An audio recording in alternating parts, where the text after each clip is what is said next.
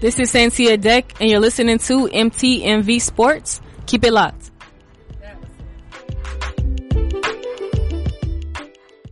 What's going on, family? This is your boy DJ Preach, the founder of the Life Show Radio, and I see that you're doing great things right now by keeping it locked here on the MTMV Sports Podcast. Yeah, I better be talking about the Carolina Panthers. Let's go!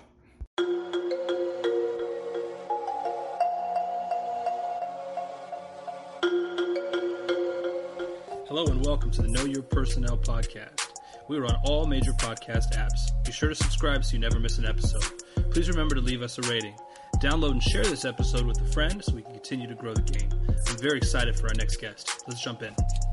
All right. Hello and welcome back to the podcast. I have a special guest for us this morning. I have Coach Bob Burton here. Before I get into talking to him, let me go over some of his accomplishments. 488 and 158 in 26 years at West Valley Community College. Conference Coach of the Year 9 times, California Coach of the Year 4 times, Hall of Fame California Community Colleges, 2004 inductee, and Coach of the Year, the NABC. And for our listeners, that's for Division I college coaches in their sections. They break the nation down into sections, and this is on the West Coast, California Coach of the Year 2008. He started his coaching career in 1969, which means, yes, over 50 years in the game. Over 50 years in the game as a teacher, as a head coach, and as an assistant coach. It's my pleasure to have Coach Bob Burton join us here today. Coach, thank you very much for having us. Well, thanks, Nick. When you say starting in 1969, the fact I'm even alive to do this interview is amazing, I'll tell you. I was, just thinking about that, before we came on here, but I'm so fortunate to have been able to actually coach basketball in the 60s, 70s, 80s, 90s, right on up to today. And, see all the different things that have happened in it. But I think back on it, and I'm almost tired when I think about when I started. 50 years in the business is extraordinary. And the way the game has changed, the way the players have changed, the way the culture has changed for you to continue and impact lives. And of all those numbers, doing this podcast, and I'm already off topic here, but doing this podcast, I've talked to a lot of my people in the game, or your people, and they come from your tree. And talking to them, those numbers are big, but when they talk about the impact that you had and the influence that you had on their life, even to this day, it puts all these numbers to shame, because the work that you've done with young men over 50 years, and even young women, now we'll get to the very tail end of your career, is just extraordinary. And, you deserve a ton of credit, a ton of recognition for the impact that you've had. So, on behalf of all of your former players and coaches and everyone that you've met, we really want to thank you for the work that you've put in this game. Well, thanks. They're obviously, when you go through the Coach of the Years and those wins and stuff, they're the reason. On the whole thing. I mean, you don't win games. You've been coaching long enough to know now that you better have good players, and good guys, and all of those type things.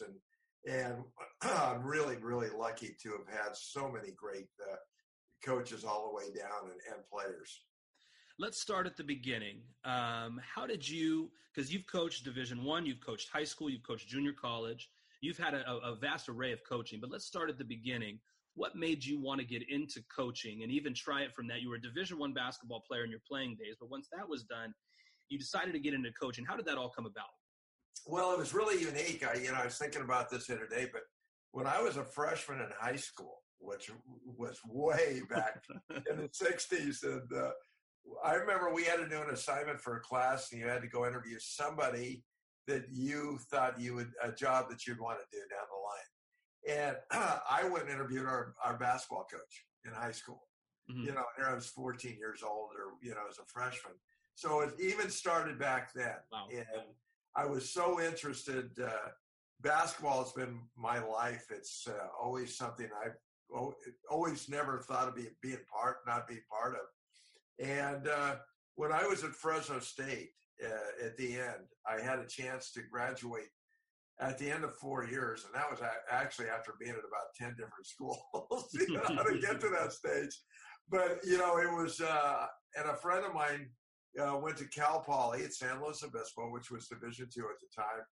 And they had a great program where you could get a teaching credential and a master's in the same year, if you can imagine that. And I was a history major, and this was a PE deal, but if you had a minor in it, you could get it. So he'd lined it up for me to go over there and actually coach the freshman team coming out of there. And he had gone there before me from Fresno State. He was our manager at Fresno.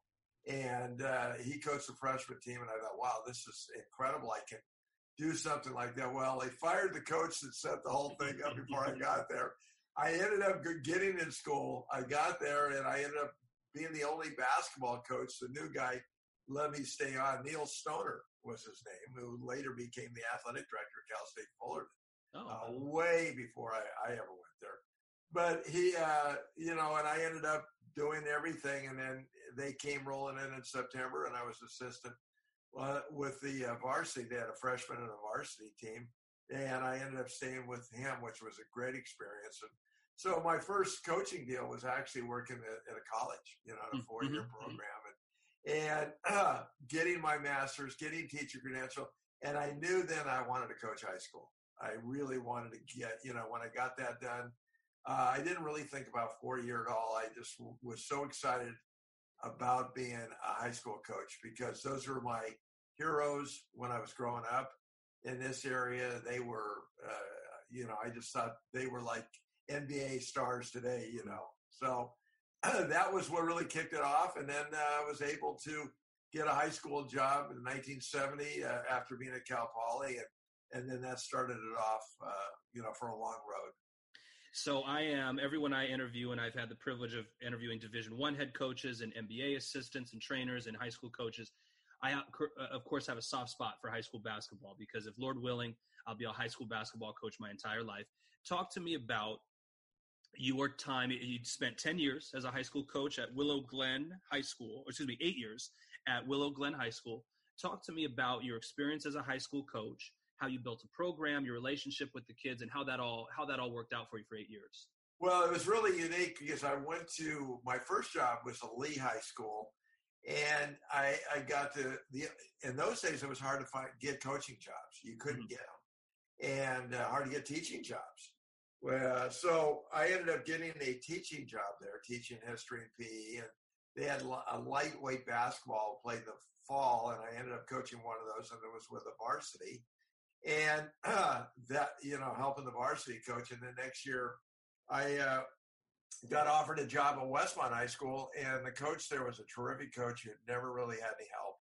And they told me that if I could get the Frost Soft job, not the varsity, Frost Soft job, if I went over there and did what they took the compensatory education, which was really pre-special ed at that time. It was a government-sponsored program. But they basically took all kids, and a lot of them was discipline out of other classes that couldn't make it, and I would get them all day long. And that was the only way I could get a coaching job like that. So I coached Frost off. We did really well.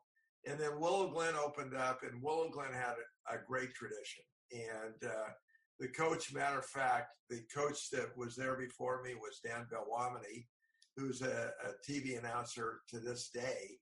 Wow. He went from there to University of San Francisco. His Frost-Off coach was Jim Bravelli, who later became an NBA coach and coached University of San Diego and USF.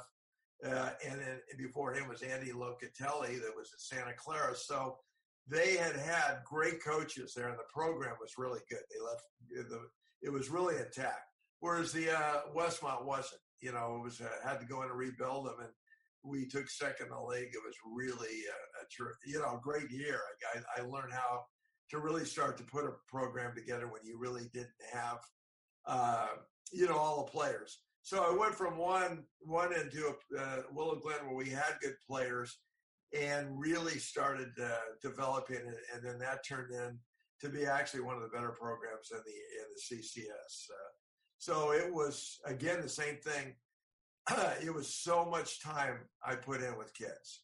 Yeah. And it was spring, summer, open gyms. It was really important for me to get up there more than anything, spend time with kids. And back in those days, I was still playing. So it was fun. to get out there and play. And I would meet like 4 at a time, just like they do in college now, and this every day in the summer. And I think more important as it is today, in those days, it was spending the time with kids, not just when they go in the gym, you're yelling at them, or they really knew how that I was trying to get them better. And I think that was a real key. You talked about your teaching in the classroom, and you taught what would probably now be considered special ed today. You taught the kids who struggled in a regular classroom setting. How did teaching in the classroom help you as a basketball coach? Well, it was really, it was interesting because when I went to Willow Glen, my teaching schedule when I first got there was typing, which I couldn't do. It was fiction and fantasy English class, which I had no idea. Now I could handle the fantasy stuff, but the fiction, all of that. So they had and U.S. history and PE. Those were my teaching deals. Wow. And coaching 3 basketball teams. Wow. I had those lightweights again, the season B's in the fall, and then I had the varsity in the regular season. And so there wasn't a second. I mean, but when you're young, you're going, you got all that. And, I was so excited to have a job and have a varsity job there at a place like that. It was really a good thing. I think the classroom, this is a really interesting point, Nick. My wife and I talk about this. I've had assistant coaches who have never had that experience of like coaching in high school or teaching. I think that they really lose out. Because when you teach in a classroom, when you walk into the classroom, you have to know exactly what's going on everywhere. You know if this guy's over by the water fountain or this guy, there's a problem going here because you've got all this class. I had like various assistants throughout the years or other coaches that never had that experience, and they were really tunneled. They were really didn't see the whole picture. And I think in coaching high school, teaching in a classroom, and I love the classroom. I eventually got out of those other classes. Once my fingers got out of the typewriter, and you're young, and I was able to get into those other classes, and I was basically teaching this history and PE, and I loved it. And I could have done that forever. I could have never gone on to college. I would have been just as happy coaching in high school. Again, we had great kids at the school. Good players. The program evolved, got even a little bit better every year. But more importantly, I love the teaching. I seriously thought at one time of getting out and just concentrating on teaching history. I enjoyed that so much. You did eventually get out, and you decided to move on to the junior college ranks at West Valley, and that is where you spent the majority of your career, 26 years. Talk about at the beginning, how you were hired there, how that came about. I understand it was a new program, and there were some things going on with that there. Talk about how you got hired, how you built the program up into a state power. Well, that was amazing. In fact, that West Valley College opened up in my senior year, my freshman year of college. So it was unique. I went to Campbell High School, and across the street was a junior high I went to, Campbell Junior High. Well, they condemned the junior high and said it wasn't earthquake proof. West Valley came in and bought the junior high, and that was okay. It was all right to send college kids there. So I figured they could run out of the building faster than junior high kids. So I sat in the same classes the first day West Valley opened up in 1964 that I sat in when I was in the 7th and 8th grade. Wow. And it was and we had no school colors. We had no mascot. All our uniforms were black and white uniforms, and we were all freshmen. So I played there as a freshman, and on the first team, and back in the high school that I played in. And I had a blast, and then I was lucky enough after my freshman year to get a scholarship to Brigham Young, basketball scholarship. So I left after one. But so it was always really a important place to me, because I'd gone there to start the school off. And when I came back, I was here locally, and I watched them play. And they actually had good coaches to start with. And then it hit a wall, and then they were really bad. So when I went in there, in 1980, I was coming out of a really good high school situation with a really good team and a good one coming back. We were like 25-5 and lost in the championship games at Stanford. That's where the tournament was. And at that time, the CCS had 300-something teams. There was no different divisions or anything.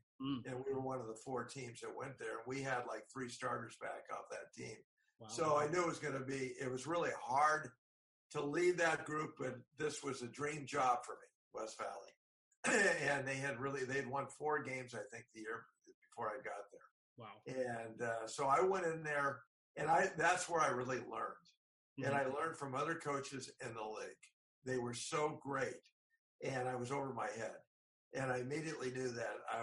Right away, I said, boy, this is a different world watching these guys, because they know how to recruit, and they know how to recruit college kids. I had never done that. And I thought the best way to go about doing that was to go out and recruit the best athletic kids that I could find.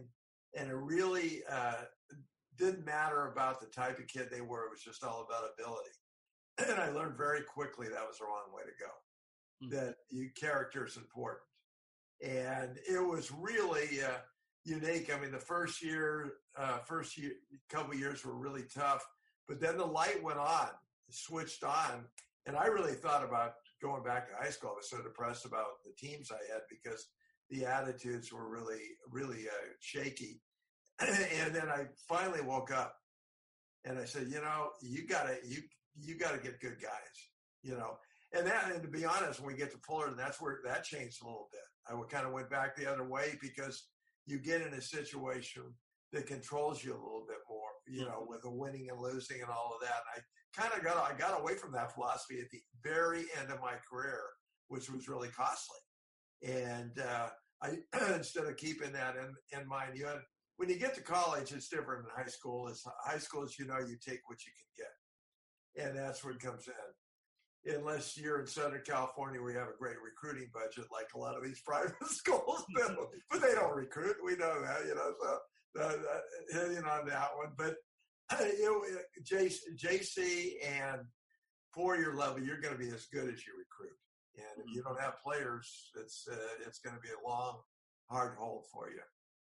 So I want to talk about 2 things while you're there. I think that junior college coaches are the hardest working coaches in basketball because not only do you run a year-round program, but when you do have an off day, you're out recruiting. You're out going somewhere, and that's what separates you from high school coaches.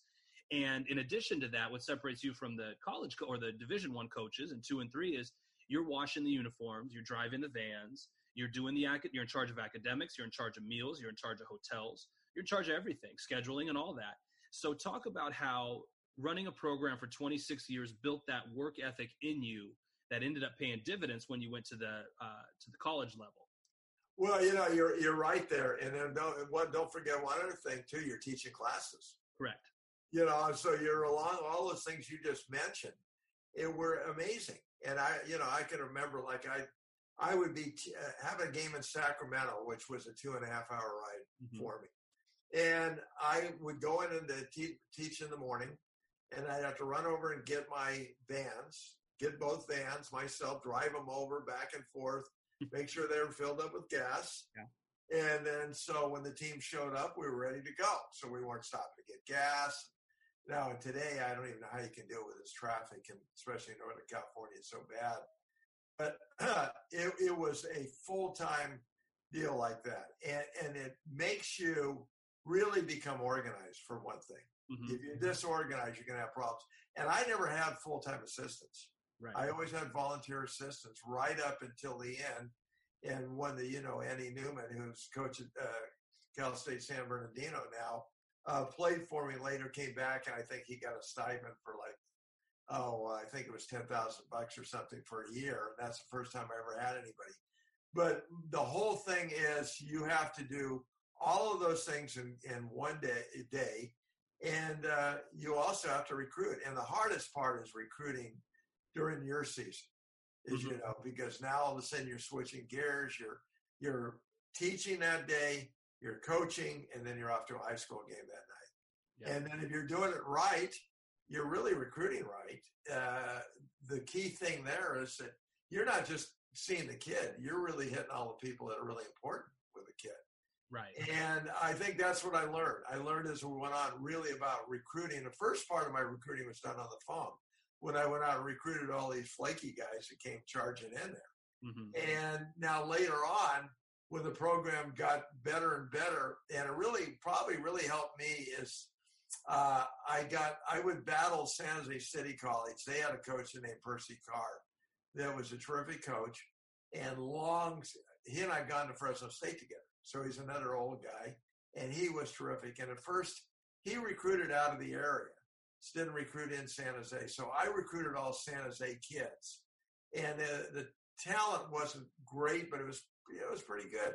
Well, in time it got good, and then I was able to go get players from out of the area, and especially 4-year guys started to help me. Now, the big thing about community college, recruiting the players is not that hard, to be honest. The real hard is taking care of them. That's a hard part because you're talking finances. And the state of California does a lot of scholarships. Correct. So, and that's why California JCs are really hurt today by a lot of things, by Division II schools, prep schools, out-of-state JCs, because all those guys have finances and money now. And the California schools are not permitted, technically, to go out and pay for room and board and all that. So I had to really work hard on finding creative ways legally to help these kids get through it financially. That was the biggest part. So I was able to get really good players to come later that were, and my whole thing now was quality people too, was more important. Like most of my ex-assistants were guys who played for me at West Valley. Andy Newman, who I just mentioned, Ryan Madry's at Santa Clara, John O'Mesker-Jones is at Davis. One of my assistants, Tim Collins, is the assistant AD at Fresno now. And I mean, Julius Hicks is the assistant AD at Northridge. I mean, those are the kind of people that I coached, and I was lucky to get. So as time went on, I really got the idea. You get into a situation where you become like a Duke, and he's able to recruit great players and good guys. That's the difference. Whereas other schools in the SEC, for example, don't have that reputation, and they have to go recruit guys that maybe to get really good players, there's going to be some baggage with them.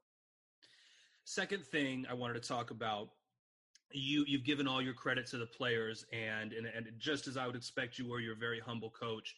But I'll say it for you. You are a terrific coach, and you bring the best out of players, and your record speaks for itself. How did you develop your coaching philosophy? Your practices and the way you worked with players is legendary. How did you create that as you grew as a coach? Well, I think the key thing, Nick, for anybody, and I think it's today or 1969, is honesty.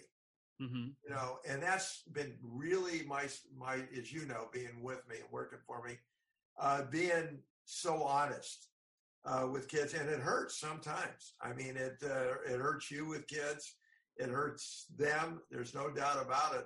But at the end of the day, I think of all players, and we constantly hear about this all the time, the difference between kids today and years ago. And everybody talks about, boy, the kids have really changed. Yeah, the kids have changed because the parents have changed. And the administrators have changed. Back in those days, everybody was on kind of the same boat, so when you got in trouble, you were afraid to get home. And now it's the school's fault, and I watched this transition go out through time here on this thing. And there was days, when I was in high school, I never had to worry about the parents. That was not even an issue. If they didn't like it, they talked to the principal and say, geez, well, I hope you enjoy going somewhere else because this is, what it's going to be here. Wow. Now, for me, a guy like me, that was great because I was really tough and hard. And I learned throughout time. And this gets back to what we talked about earlier about spending time with those kids off the court. If you spend all the time with kids off the court, or even working with them in the summer and spring like I did, you develop a relationship with them that now they more or less understand why you're on them, that you are honestly trying to make them the best you can. And that's what coaching is. And if kids can't take that and they can't, then they're not going to improve. They're not going to improve. I learned this a long time ago about recruiting. We talked about intelligence. Intelligence is a big part of recruiting.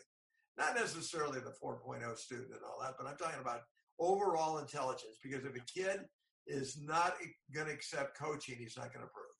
He's going to hit a wall in most cases. Some go on despite that, but mostly you watch the improvement most kids make, and they really do that because they're coachable. They want to get better. They understand it. Now, you're into them. You're real, like my situation. I'd be into them so hard, but a lot of people wouldn't see what went on in the office or talking to them after, fighting with them all the time and then hugging them after and doing those things. Those a lot of times people don't see that stuff, but you better have that side of it, because if you don't, then you're going to lose them. Then they're going to just think you're a weenie. You're not a good guy. It's going to be one of two things. This guy's hard on me. He's trying to make me better. I get that. I don't like it, but I get it, so I'm going to hang with it. Or this guy's just a bad guy, and I got to get out of here. That type of thing. Mm-hmm. So you ran a clean program. You recruited good kids and good athletes. You basically were a one-man show with the help of really good assistants, but on a volunteer basis. Right. And you attribute that success with players as being honest and just treating them the right way, being hard on them, but also, you kick them in the butt, but you also there put an arm around them as well. And with that, developed one of the best junior college programs in the state during your tenure. What are some of the best experiences that you had, maybe teams or players or games or wins or losses or seasons or whatever have you, that you had that you can remember as your time as the head coach at West Valley? Well, I think probably if you talk to any of them, they'll tell you that our summer league open gym in the summer was something that was incredible. And you could do this in those days. And I thought it was really important to make West Valley a basketball capital in Northern California. And by that, I mean, where people, when you brought the name up, they said, God, I want to go there to play. Open gyms were really important. So I worked out with one of the guys in the area who was tied in with Billy Duffy, who's one of the top NBA guys right now. He's with he's an agent. He's had Yao Ming and on and on. I mean, just a ton of them. He's had LeBron at times. Wow. So he's one of the top guys right now. And his workout guy was in San Jose. So when Billy would sign these NBA top players, he would send them to here because now they could pay for it, and they needed a place to work out. So I would make sure they could work out at our gym and then play with our guys. So now all of a sudden I had NBA guys and walking into our gym, or top college kids coming in. Antonio Davis, that played for the Indiana Pacers, and guys like that were coming in. Rex Walters, Brevin Knight, all these ex-NBA guys at that time. So now they're coming in. And then what I did is I called all of the 4-year guys in Northern California and told them that I was going to have an open gym on Tuesday and Thursday nights. So now I really recruited them. Stanford was sending 2 teams. Santa Clara was sending 2. USF, Cal, San Jose State, Santa Clara, on and on. They would come down, and all of these players would be every Tuesday and Thursday night. And I would let them and a few guys who were D1 players that went to other places out of the area, and they would all come in and play on Tuesday and Thursday nights and I would have a tournament. And my guys would play. Every kid that I had recruited or had coming back would play in this thing. Started at 7 o'clock sharp. If you were late, I remember Cal coming in at 7:05, and I wouldn't let him play. So started at 7, and they had to turn around and drive back to Berkeley. And next night they were there at 6:30, shooting around, ready to go. Wow. But it was amazing. Some nights there was up to 80 kids in the gym. Wow. And I would run it myself. I'd stand out there and I go, team 1 and 15 on this floor. And if you lost 2 games, you went home. Mm-hmm. Wow. So you can picture that. I think probably one of the most memorable nights there as I sat there and my guys are out playing, and I looked on one court, and there was Rex Walters, who was playing with the Miami Heat at the time. In the middle court was Brevin Knight, who played the NBA for 10, 12 years. He was in the pros. And then the other court was Steve Nash. Wow. Who it was all. Those were the three guards with their teams. Now, I got my guys in there. Picture now, you lose 2 games, you go home. So, of course, I always paired off the 2 NBA guys who played the first game of the night. And they automatically go, hey, coach, we already got a loss. Well, you better not lose again. So I would watch Antonio Davis, all these guys, and then the pros would come in there and play too. And it was an incredible run. It really made our players so good because they would learn how to play with these guys and battle in them. And I think that's one thing that's so good about Southern California, especially in the past. The competition is so good that kids get used to playing against that type of level. Mm-hmm. And in Northern California, they didn't have that. Mm-hmm. And now it's kind of changed because of the AAU circuit and all that stuff. But I think that was one of the big, and I run into guys today, and most of them are coaches, and they talk about how great that open gym was. Oh my God, I remember that, coach.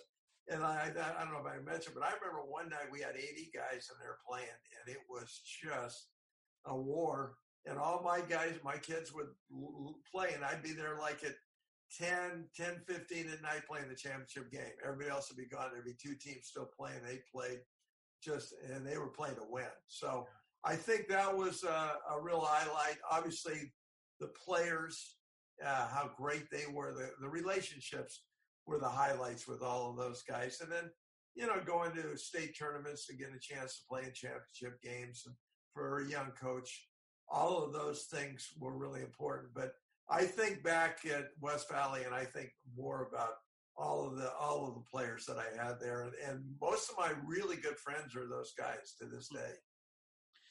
So you decided then at some point during there was a bigger challenge ahead of you, and you applied for the Cal State Fullerton job. Now, you were a bit of a trailblazer in that because there weren't a lot of Division I schools that were hiring head JC coaches.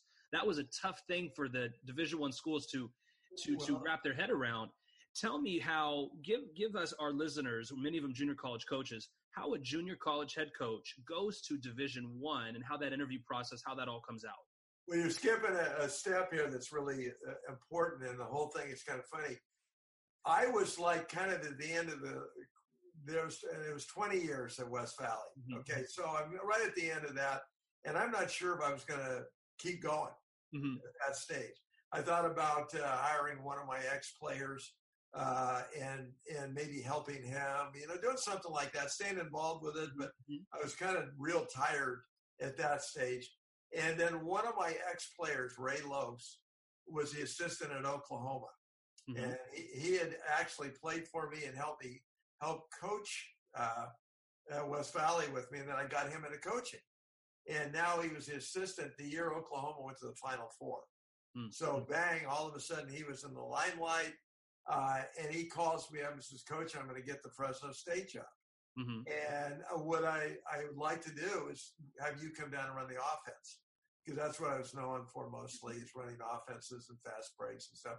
So I thought, oh, this is great. And I talked to my wife about it. I said, hey, we're just going to, like you, we're going to Fresno, is living up. So it was really a great experience for me because it rejuvenated me a lot. And now it really gave me a chance to get back in to be actually a Division I head coach, which was now a goal of mine. And really, I hit lots of roadblocks. There's very few JC guys that can move on. Your guy, Vance Wahlberg, is really unique in that. Yeah. There was a day there, though, that's where 4-year guys used to get them, like Jerry Tarkanian, with their Lute Olson, all these Hall of Fame guys actually were junior college coaches that went there to 4-year school. So, and then it stopped where they were only hiring from assistants. They wanted to win the press conference. That was actually more important than getting a good coach. So the AD would look good that this guy's from Kentucky and he never even coached a day in his life. All those things you and I are talking about, never been in a classroom, never done any of that, even recruiting, but now he was a really good coach, And so there are two phases to it. There's recruiting good players and there's coaching them when you get them. So I went there as an assistant, and it was mostly just to see him, and it was so good. I was able to take Andy Newman with us, and the other assistant, one of them was David Fisdale, who was a young guy coming from San Diego, who later was national scene. He's coach of the Grizzlies and the Knicks, and he'll be back. He'll be back in it shortly. I'm sure of that. He's a great coach, great guy. So he was one of the other coaches. Well, we had a great year. We ended up winning the league, and with basically all Jerry Tarkanian's rejects. So we're the guys that weren't even his top players. They were really good players. They were hard to coach, tough guys. But now all of a sudden, I was now qualified to be a Division I head coach because I was an assistant. Right. And I used to laugh about it because all those years, 20 years, now I completed 10 years in high school, 20 years in that. And, in that other time, I also taken a year leave of absence and gone to the University of Utah as an assistant. And then with the idea of maybe staying, but the head coach was on shaky ground, so it was really a smart move. I came back to West Valley, which did help me in the recruiting at West Valley. I learned a lot more about recruiting during that period. So now with this thing that popped there, now all of a sudden Cal State Fullerton opened up. Okay. And they had not done well at all. Anytime the previous coach, I think, had won 20 games in 4 years or something like that. They were 41 and 102 in the 5 years before you took the head job. Yeah, there you go. And I think in those wins, 10 of them were the year before I got there. Now, he was a really good coach and a good guy, Donnie Daniels. He had a bad deal going into the whole thing. They were on probation. There was a lot of problems there, so he had to overcome all that stuff. And he's been so successful in his own right, being a head assistant at UCLA and Gonzaga. I don't know if he ever really wanted to be a head coach again, but he's certainly a great guy, a really great guy for Fullerton. So he was terrific for me to follow. He left there and went with Ben Allen to UCLA. He thought that was really a good move for him, what he wanted to do. So when the job opened up, I had no shot at this job. I really didn't. The only thing that kept me in there was being at Fresno and, being a championship team, and we had done really well and on. I really had to recruit that job hard and really, really hard. And Brian Quinn, the athletic director there, wasn't open to hiring me at first. And, I just had so many people working for me and convincing him that the job was really a job where you needed a guy that had the JC background to get those kind of kids, because that's what that job was going to be. You're not going to get the top high school kids going there. They're going to go to the PAC, San Diego State's, all those are going to beat you. And so you have to find a niche, and I convinced him that would be our deal. So I was really lucky enough to get that when, and going there charging in blind. And the other thing is Donnie left us some good players. Yeah. He really did. He left Pop Sal that played in the NBA, and Ralphie Holmes was one of the great players I've ever coached, ever. Incredible. And competitor, winner, and ended up being a great kid. I had a lot of fun with him. Hard guy to coach, but that's because he was good. Yeah. And so I was really fortunate that first year to get that, even though a lot of the guys, we didn't mesh really good. You were there, you remember on that thing. And the funniest part of that, you were my first recruit, because when I got the job, you were. And I said, I got to get a guy that can come in and run this thing and be and people don't understand, managers in college are not like they are anywhere else. They're the most vital part of that program. They're like coaches. They're running everything. You talk about working. And when I talked to your guy at San Jacinto, and he called me up, and I told him, he said, I got the guy for you. This guy's unbelievable. He's so good, and on and on. I said, let's get this, because I know how John was, Chambers. And I said, I didn't need anything else. And that you were my first recruiting call. And let's get this going. I went in there. They hadn't done anything for managers. So I went in and talked to them about scholarships and got that done. And then obviously that leads to our conversation today to where we're at. And it was a great move for both of us, mainly for me. Oh, well, I would debate you on that, but I remember that phone call. I was working at Disneyland at the time, and I'd worked the graveyard shift, and I was asleep. It was probably around noon, and I got home 2, 3, 4 in the morning, and my phone rang, and hey, big boy, how you doing? This is Bob Burton. And I'm like, oh my gosh, sit up straight. Like, this is the boss. This is the guy. And he said, you're my first recruiting call. I want you to be a part of our team, and you're just as important as a player. Not the really good players, but just as important as a player. And I was like, I had, my dreams had come true because, when you leave junior college, you want to know that you're going to be in the college, and you don't, know those things. And I was like, yes, I'm in, I'm accepted, I'm on the team, like all systems go. And so that phone call changed my life. That's for sure. And like you said, we would not be here. Who knows where I'd be if it were not for that. And so I think you would have been successful regardless, but I think it was fun because, and you saw that was the hardest year I've ever had in coaching. Yeah. I mean, the players were, a lot of guys say, well, they're not your players. You didn't recruit them. There is some truth to that, but Sal wasn't one of my players. And I thought he was a great kid. I loved him. His cousin, Babacar Kamara, was great. Ralphie, unfortunately, wasn't there. He came back the next year and helped us go, a long ways. He was such a tremendous player. But, we had really talented guys on that team. If you really think back, there was a lot of talent. We had 2 NBA guys. Yeah. Bobby Brown and Pop Sal. And, but the chemistry was so bad. Yeah. And I hear, like you're talking about culture, and here's a hard, tough guy coming in and on them. And it became very obvious to me there that we had to change things. And we had to now start getting better guys. And not better guy, I shouldn't say better guys, but guys probably fit more about what I was about. Yeah. And you look at the 3 recruits we brought in. Bobby Brown played the NBA for quite a bit, still playing. Yeah. Yafet King as an assistant coach at SMU, and Hardy Esprias, at Cal Baptist. Now, those were 3 guys we brought. They're all involved in basketball to this day. Bobby just went in the Hall of Fame at Fullerton this year. So those were 3 pretty good recruits. Yeah. Now, all of a sudden, that next year came back, and we got a guy like Ralphie and other guys that we kept putting it together, other kids we brought in. And, of course, we had that really remarkable year going to the 3rd round of the NIT, which was incredible. So now you're here. You're at Fullerton. You have the job. You have a staff, which, you weren't used to at junior college. You got 3 coaches working for you. You have student assistants. You have all that type of support. And you walk into a program that, like I said, is 41-102, and you turn it into a NCAA tournament team. How did you do that?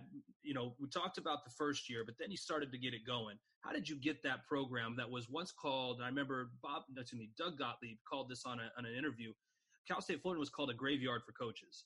And you turned that place that was once a graveyard for coaches into a NCAA tournament team. How did you do that? Well, again, I think the experience of being in West Valley and understanding, going back to start out with the recruiting. And, we just figured out very early we were going to have to really recruit transfers, JC kids and transfers. Those were going to be the most important thing. The only freshman that we recruited that really worked out all the time was Bobby Brown. Yeah. He stayed with us for 4 years. Now, if I had recruited him today, he'd be gone. There's no way he'd be sitting there. The way this transfer thing's going, and now it looks like the NCAA is going to put out the no sit-out year thing. You're going to be eligible immediately. So these kids, I don't know how guys are going to coach them. It's going to be the Wild West watching all these kids transfer all around. But we were hitting the transfers really hard. And I think back in those days were kind of interesting. And this was, I didn't really realize this until I watched we played Wisconsin, which was a horrible opening game for us because of the way they played, the way we played, and they were real good. And went down to the end, but I was watching the game later on TV. We were the only team in the NCAA tournament with all transfers. We didn't have one high school kid, and that I'd recruited. They were all guys that transferred from four-year schools or JC kids, and which is just amazing. So I think the JC thing was able to help me put all of that together, where they could be in there. There's a real distinct difference too. These guys that I watch them, they're going to recruit a good high school kids and good JCs and good transfers. It's really a hard thing because socially there's such a gap there. There was such a difference between an incoming freshman out of high school and a four-year senior, and college basketball and the whole thing is going to get tough. If those kids are going to hang in with you, especially if you're a hard guy and you're tough and you're going to be disciplined, you need them all on board with you. You need your leaders to be on board with you, and that's relationships. To stop, kids don't want to transfer because their buddies here. Now, that's what happened to us because Bobby Brown was literally like the Pied Piper of Southern California. Yeah. So he came there. He really bought into it, and he was hard to coach. He was a tough guy to coach. He and I butted heads every day, but he knew I loved him, and it was a battle. And you were a good friend of his. You know exactly what I'm talking about. But kids loved him, and they wanted to play with him. The really top players. Scott Cudley was a great player from Westchester. He went back to Kent State, was their top player. He wanted to transfer because he wanted to come home, but mostly because of Bobby. Frank Robinson, another great player. East Carolina, a friend of me. He brought him back. John Clemens. I mean, it went on and on and on. They were all kind of related to him. And as a matter of fact, when I went to his Hall of Fame deal, he got up and he talked about how he recruited all these players back to Fullerton, and they went to the NCAA without him. And Coach Bird, you never sent me a check for that. I was your ace recruiter on that, but he really was. And and we were lucky too. We were lucky to have a guy like Ralphie Holmes come back, and it all meshed. But the bottom line is they were good guys. They really liked each other. They worked hard together, and you get some battles in there too. I mean, not all teams. It's like a family. There's going to be disagreements and all that, but down deep there, they all had your back. One of the things that's tough with transfers is you're getting guys from all over who play with different, you get guys where you can act that way at practice at that school, but then you come here and it's not acceptable. And you can come, right at 8:00 at this school, and it's not okay at this school, and so on and so forth. You get a lot of different people coming from different places. And that could present some challenges. One of the strengths that I think you have is that you're able to bring everyone together and you're able to get everyone on the same page. How are you able to get a team literally full of transfers who all come from who've all played for different college coaches and we're all good in their own right? How do you get them all on that same page to play and all go in the same direction to win for you? Well, another thing too is really about getting that thing going at Fullerton. And it was the same way at West Valley, everything else. A real important ingredient in that is the style that you play. Mm-hmm. And if you play a real fast, up-tempo style, kids like that. Yeah. And at that time, not everybody was playing that. We really played loose and fast, and everything was fast break. I mean, I was, you were there. I was constantly, I wanted to go faster than they wanted to go most of the time. And I think that that was really an important thing. Kids, with the transfer thing, it was great too, because now they didn't have another transfer in them, to be really honest, and if they didn't like it, go, hey, listen, you'll be good at Division II. Who do you want me to call? Well, that wasn't what they wanted. Yeah. They transferred there for a reason. It was those other guys, mainly because of Bobby, and then later we got transfers because style was really important. A great example is Josh Okoyan. Mm-hmm. Josh Okoyan is a kid that we had transferred from Washington State that left Tony Bennett. Now, I couldn't even come close to the coach that Tony Bennett is. He was, he's a phenomenal coach. but he plays a slower style, and Josh really wanted to play a more up-tempo thing, and he started there. I mean, he had 25 in the second half at Pauley Pavilion against UCLA, when one of their Final Four teams. So he was the style was that. Also, the location helped me too with Fullerton and the girls. It's got the greatest kids. It's got the cutest girls in the country. And we pushed all of those things. We pushed the style that we played, the campus with not the campus, because, I mean, it wasn't Santa Barbara, something like that, but it was nice. But the most important thing was location, beaches, all that kind of stuff, and the way that we played, and that we were a transfer school. We really pushed that across to these kids, and they were transferring. Mm-hmm. So now they were looking at other schools that didn't really recruit transfers, and they go, yeah, this is a good fit for me, on this thing. And then the recruiting, as I had really good assistants that recruited really hard. Jason Levy was tremendous. Andy Newman was tremendous. We just had really good guys that had great relationships, kids, and did a wonderful job. So those things that we really kept pushing for them too. And then also, academics, that wasn't a huge push for them because they were basketball players, but they're all going to graduate. They knew that. Most of them, but it was a basketball decision for them. They weren't picking Cal State Fullerton because it had this great academic background or in their area, and it had a lot of good things. It really did, but it wasn't the reason. They were picking it because of basketball. They were either not playing as much as they wanted to, were playing the style that they wanted to, didn't like the location they were in, something like that. And when we found that out, we really built on that. We found out what they wanted, and we really tried to sell them on that part of it. So now you've built their trust. You got the relationship. You have them on campus. They're kind of a last stop. They're a lot of them maybe second chance guys, and now they're all here. You got your style of play that is the best way to play, especially with the type of athletes that you had and what you're best at as a coach.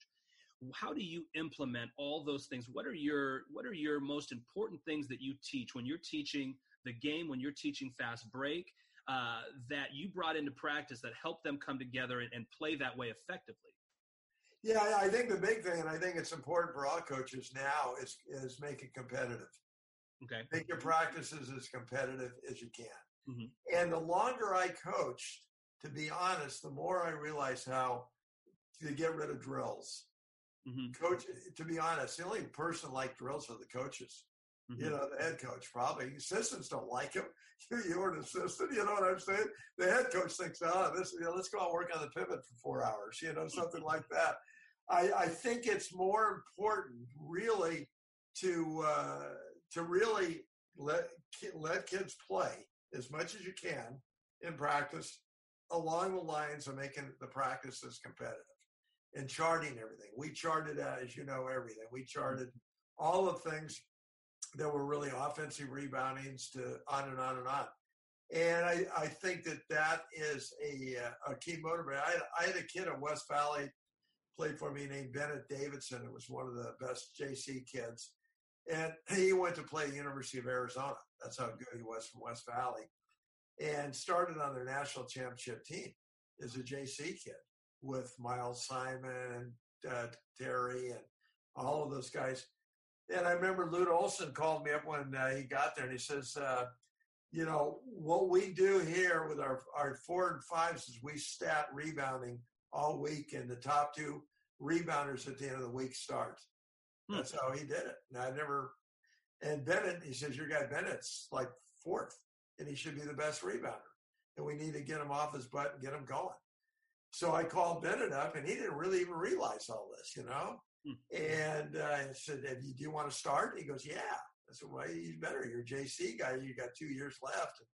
And then Luke called me up at the end of the week and said, I don't know what you did with him, but he's doubled everybody on rebounds. And again, that's because it was competitive, statting it, doing those things. I think those are really important things on this. The only problem is statting takes a lot.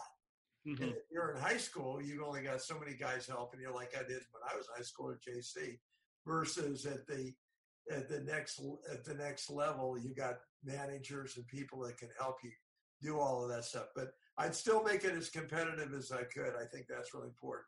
And bring the fun out of it. Kids love to compete and they love to play.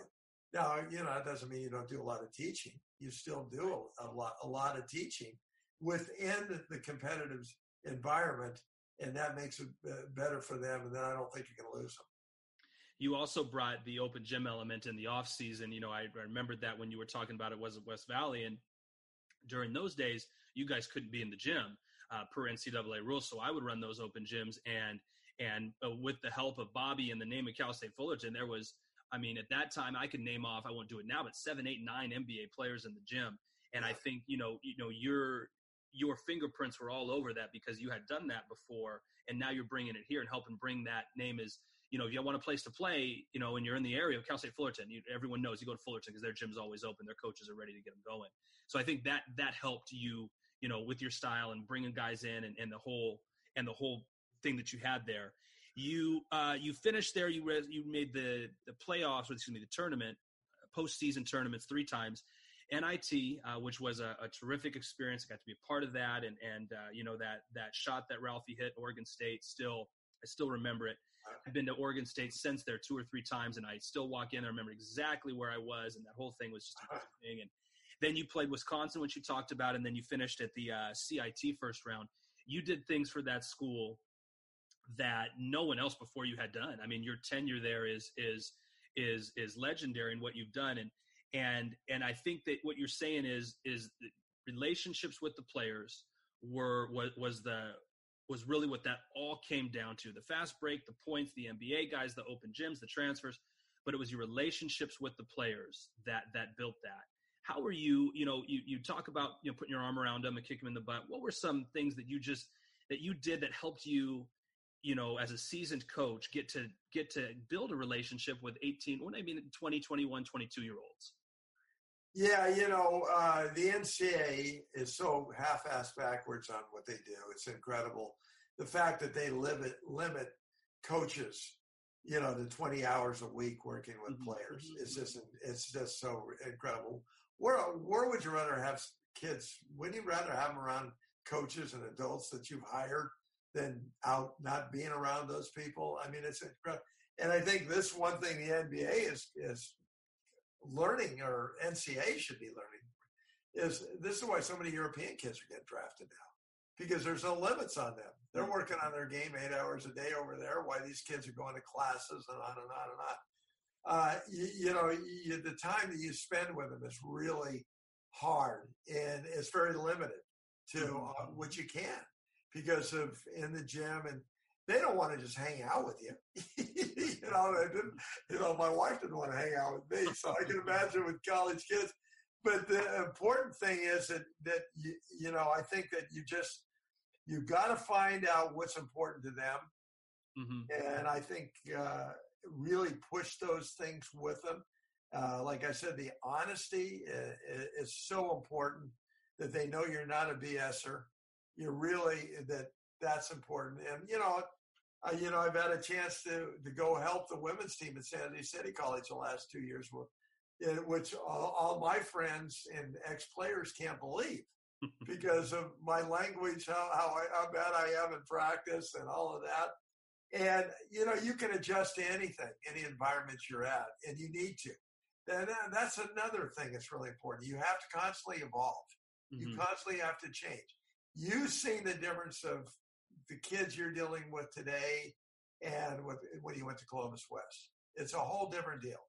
And it's not that your kids are different than the Clovis West kids. You got great kids and bad guys, and we all got everything in there. The whole thing is it's evolving, and it's finding out what's important to them. And especially you see this today with kids today, it's more important than it used to be, run through the wall. Nobody else used to ask you why. They just tried to do it. Today they want to know why. And, they deserve an answer. Tell them why. You've got to come up with, I think, way more motivational, positive things. I think the way society, the way all of us changed. And I think that's very important that you understand that.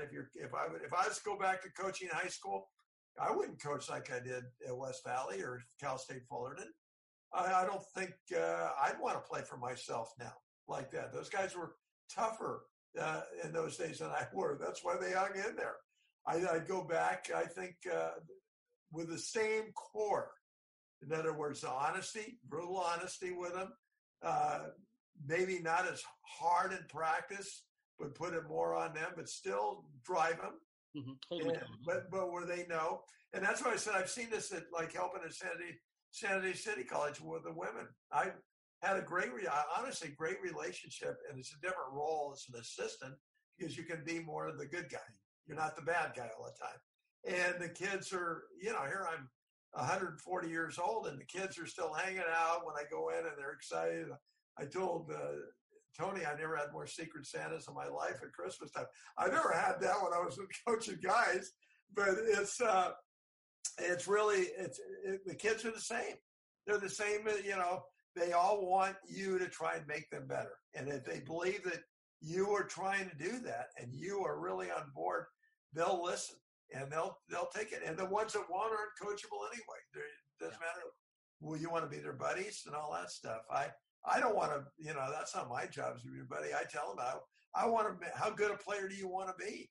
And they'll usually tell you. And I said, okay, then this is what you need to do. And if you don't want me to coach you, let me know. I've never had a kid say, oh, no, don't do that. Because they know. The worst thing any kid, and I used to tell our players this all the time, the worst thing that could ever happen to you is if I quit yelling at you. Mm-hmm. Because that means I don't care anymore. So now you're just, that's not an issue. And I think most kids get that. They go, yeah, that's, they don't want to be downtrodden and just beat to death. But I'm talking about where you're constantly fired up and you're excited about that. And again, too, like all of us, you have to reward them and really be positive in a lot of things. I think that's huge. So once you finished at Fullerton, you've had a couple things that you've done since then. And one of the things I know that you do is you go and you evaluate some of your friends' teams. You'll go stay with them for a week or a few days and watch them practice and sit back and watch the players and how they interact with the coach and how they interact with each other. And I remember I spoke to the Idaho coach when he was recruiting one of my players years ago, Coach Verlin, I believe it was. Right. Yeah, he said you'd go up there every year and you would just sit in the back and you'd watch him practice and then you'd give him your analysis. And it would change, everything because it would be such a great analysis of their team that it would really help push them forward. When you do that, when you go and evaluate teams now, what are things you're looking for in player relationships and coaches relationships that help you make that coach better? Well, the first thing you got to try and understand what they're trying to do, not what you're trying to do. Mm-hmm. Even though they have you in there because they want your opinion, you have to have a general idea. What are they trying to accomplish? What are they doing? And then you just try and pick it apart with all your basketball knowledge on things that you think can make it better. It was really interesting because when 2 years ago when David Fizdale, who I mentioned was at Fresno, was the head coach of the Memphis Grizzlies, he brought me in for a week. So I just went in there and sat there and I'm watching Gasol's brother and Connolly and all these pros. And I mean, I'm watching them from day one, put everything in. And then he and I would meet after practice for about 2 hours. And I would go through on the board what I thought would be better on his fast break or on his sets and stuff like that. Mm-hmm. And I sat there and it was amazing. I thought this is like when I was watching when I was in high school. It's the same deal. It's basketball. It's just obviously their level. The things they do are so easy compared to the rest of us. The size and how they move and it's just hard to believe how talented they are. But the game itself, on ball screens, on how to defend ball screens. I remember years ago, Rick Majerus was in recruiting one of my players when he was in Utah. And I said, how do you play the ball screen? He says, we play it 12 different ways. Mm-hmm. I said, now how can you do that? That's absolutely insane. I can't get in. And now watching this, I think he was still blowing it up a lot, but there are so many different ways to defend a ball screen, from switching to edging to staying, however you want to gap it, and on and on and on. There's really a lot of different ways. Where one time I thought there was like only one way. I hedge it and drive them out. But watching them play, I thought that was amazing. And then I just tried to simplify what he did. I said, like what you're doing, running your big guy to the corner on this thing. I think this fast break drill is great for you. So I put it in. Well, the next day he's got it in. Mm-hmm. And I'm looking out here, some of the NBA guys, and they're doing a good job on it, and it's a lot easier watching them rolling up done on it. But, it was a good adjustment for him. So the levels, going up, whether I go back to Mississippi State, Ben Allen, as you know, is a great friend of mine, and go back and watch him. And when I went over to help him put in his fast break at UCLA, when it ended for me at Fullerton, the players he had were incredible. Yeah. But it was the same thing we were doing when I was at West Valley. And actually, I thought, at times our guys at West Valley did a better job executing it. They had way higher level players, but the execution of it, so forth. So I think more importantly, Nick, I've got a concept of what I did well and the things that worked because of all the years that we did them. And then these guys that are messing with these things, I can help them shortcut it because I've already gone through the trial and error with that stuff. The last place that you've coached, you just came off a season at San Jose City with the women's team. And I think per our conversation, it's the first time you've ever coached a women's team during the season. What did you learn about the game and about yourself, coaching a completely different dynamic, which is females versus males? Well, first part with that team, they were so limited. They had literally 6 kids on the team. Wow. That's all they had, 6. And I had to run the offense for her. She's a real good friend of mine. She's a terrific coach, Terry Oberg. And I had to learn to scale everything back because I wanted to do too much, And I think that, and I also think that goes on at every other level. The simpler you can make it, the better it is. And coaches have a tendency to overdo stuff, keep adding stuff. And I think you constantly got to tinker and change to keep yourself going. I thought that was important. But I learned with these kids that they're the same way that my kids at West Valley were from the standpoint of wanting to be coached. The ones that did accepted it. The ones that didn't. There weren't, obviously with 6, there weren't too many. But these, watching these kids hang in there, obviously they were a little more emotional than my guys were, but it was really funny. I would get into kids there. Well, a lot of people wouldn't think that you could, and never had any problems, and they appreciated the attention. I thought the women were way more responsive to coaching. Mm-hmm. They really enjoyed that. They really had more of an appreciation.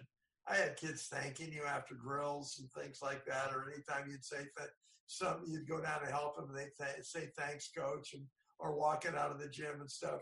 Just that type of niceness. I thought I said, now, not a real high level, I'm not at Stanford helping the women at Stanford or, a Division I program.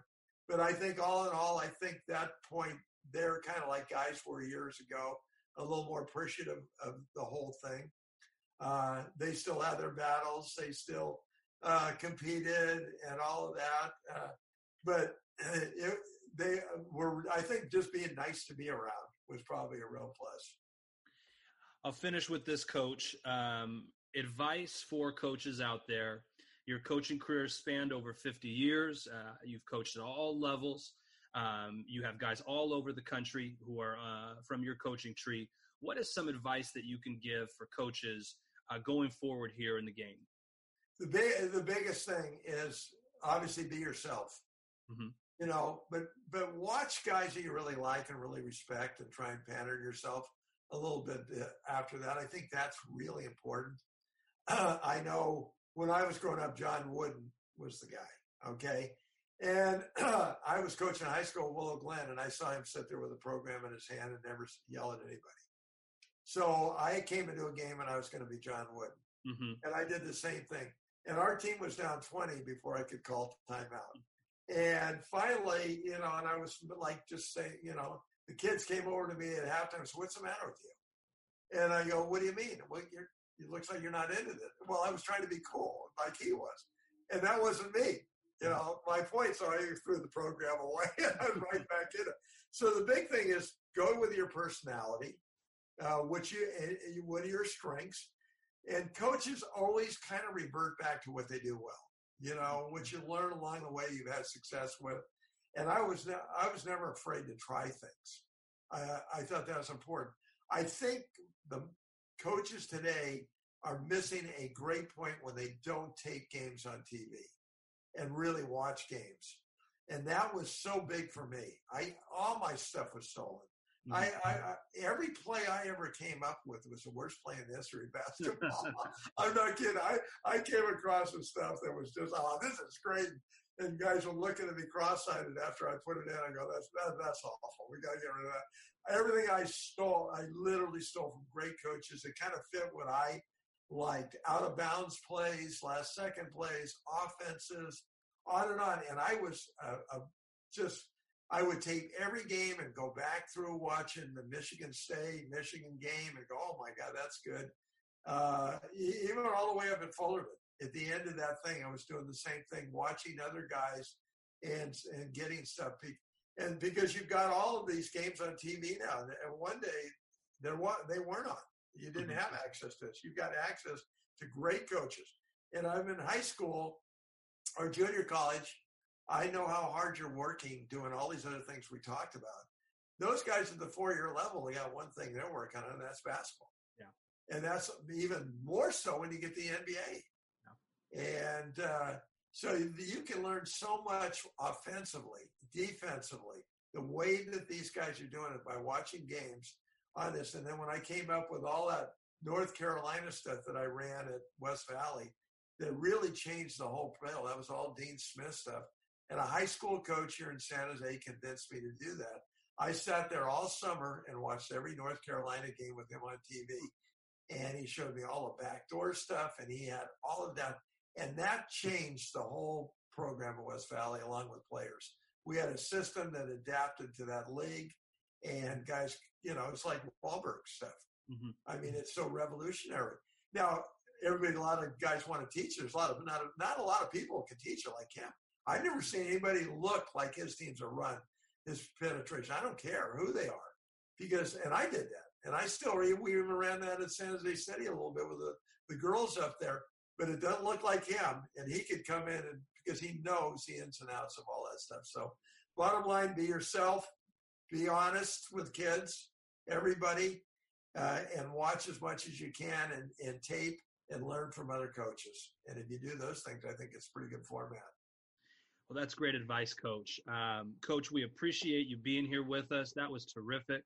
A lot of great things in there. I think that many of your former players and coaches and fans will be really excited to have this and to listen to this. So thank you very much for coming, Coach. Well, great. Thanks, Nick. This was great being on, and good luck to you. You were terrific for us.